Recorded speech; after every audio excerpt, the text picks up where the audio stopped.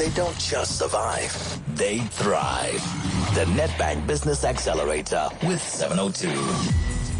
Well, over the last few years, 702 and Nedbank have been profiling businesses with the potential to go to the next level in the Nedbank Business Accelerator. This week, we're going to get some updates from our business growth expert, Pablo Fertides from Auric, and he's with us now. Pablo, nice to see you again. Good morning. Morning, Stephen. So who are we looking at today and why? Stephen, we're going to be speaking to Sean Cooley from Atomic Oil.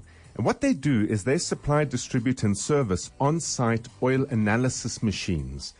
And if you really think about it, oil analysis is very similar to blood analysis. In fact, I introduced them the very first time round as Dr. Oil.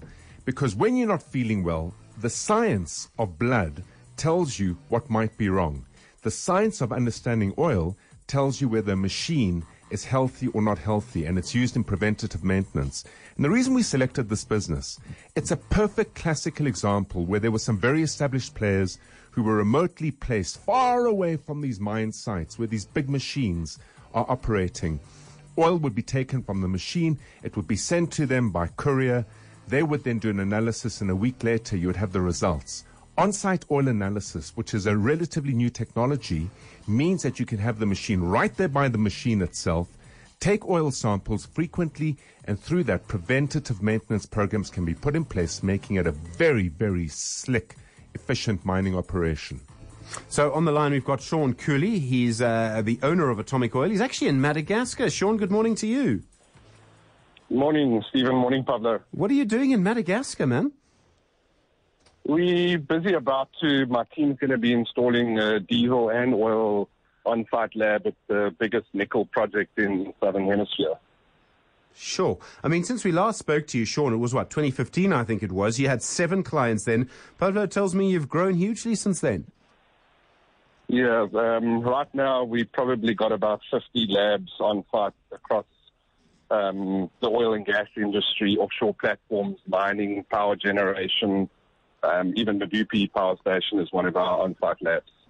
And what's been the reason for this growth, Sean? I mean, obviously the world is changing, and if you've got the right product at the right time, that helps. But why have you grown so quickly? Stephen, I think the whole industry is becoming more reliant. They need data. So, the old time of waiting for samples it just takes too long. People want to make the decisions right now on maintenance issues that are possibly becoming a problem. All right, Pablo, what's next for Sean Cooley and Atomic Oil? Well, Steve, this is a business that demonstrates the entrepreneurial effort. You had some very established players. They had fixed facilities. They were comfortable because they dominated and owned this industry in its entirety. And when you're in that position as a very big business, the last thing you want to do instinctively is cannibalize and destroy your own business. But the thing is, if you don't, you find people like Sean and his partner Antoni who find new technologies. They come in, they disrupt the market completely, and it's put them in a position now where they are leading a market as new entrants. And what this means is that they've grown their business beyond the ambit of the private buyer or investor.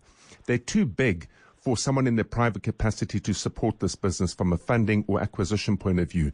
They've gone through no man's land where they were too big for private but too small for corporate, and now they've entered nicely and neatly into the domain of the big and medium-sized corporate listed entities. And what they need is a big backer or funder or acquirer to really spread the distribution of what they've built. All right, Sean, does that make sense to you? Yeah, perfectly. All right, Sean Cooley, the owner of Atomic Oil, good luck to you and have a good flight back from Madagascar as well. All right, Pablo, so who's next?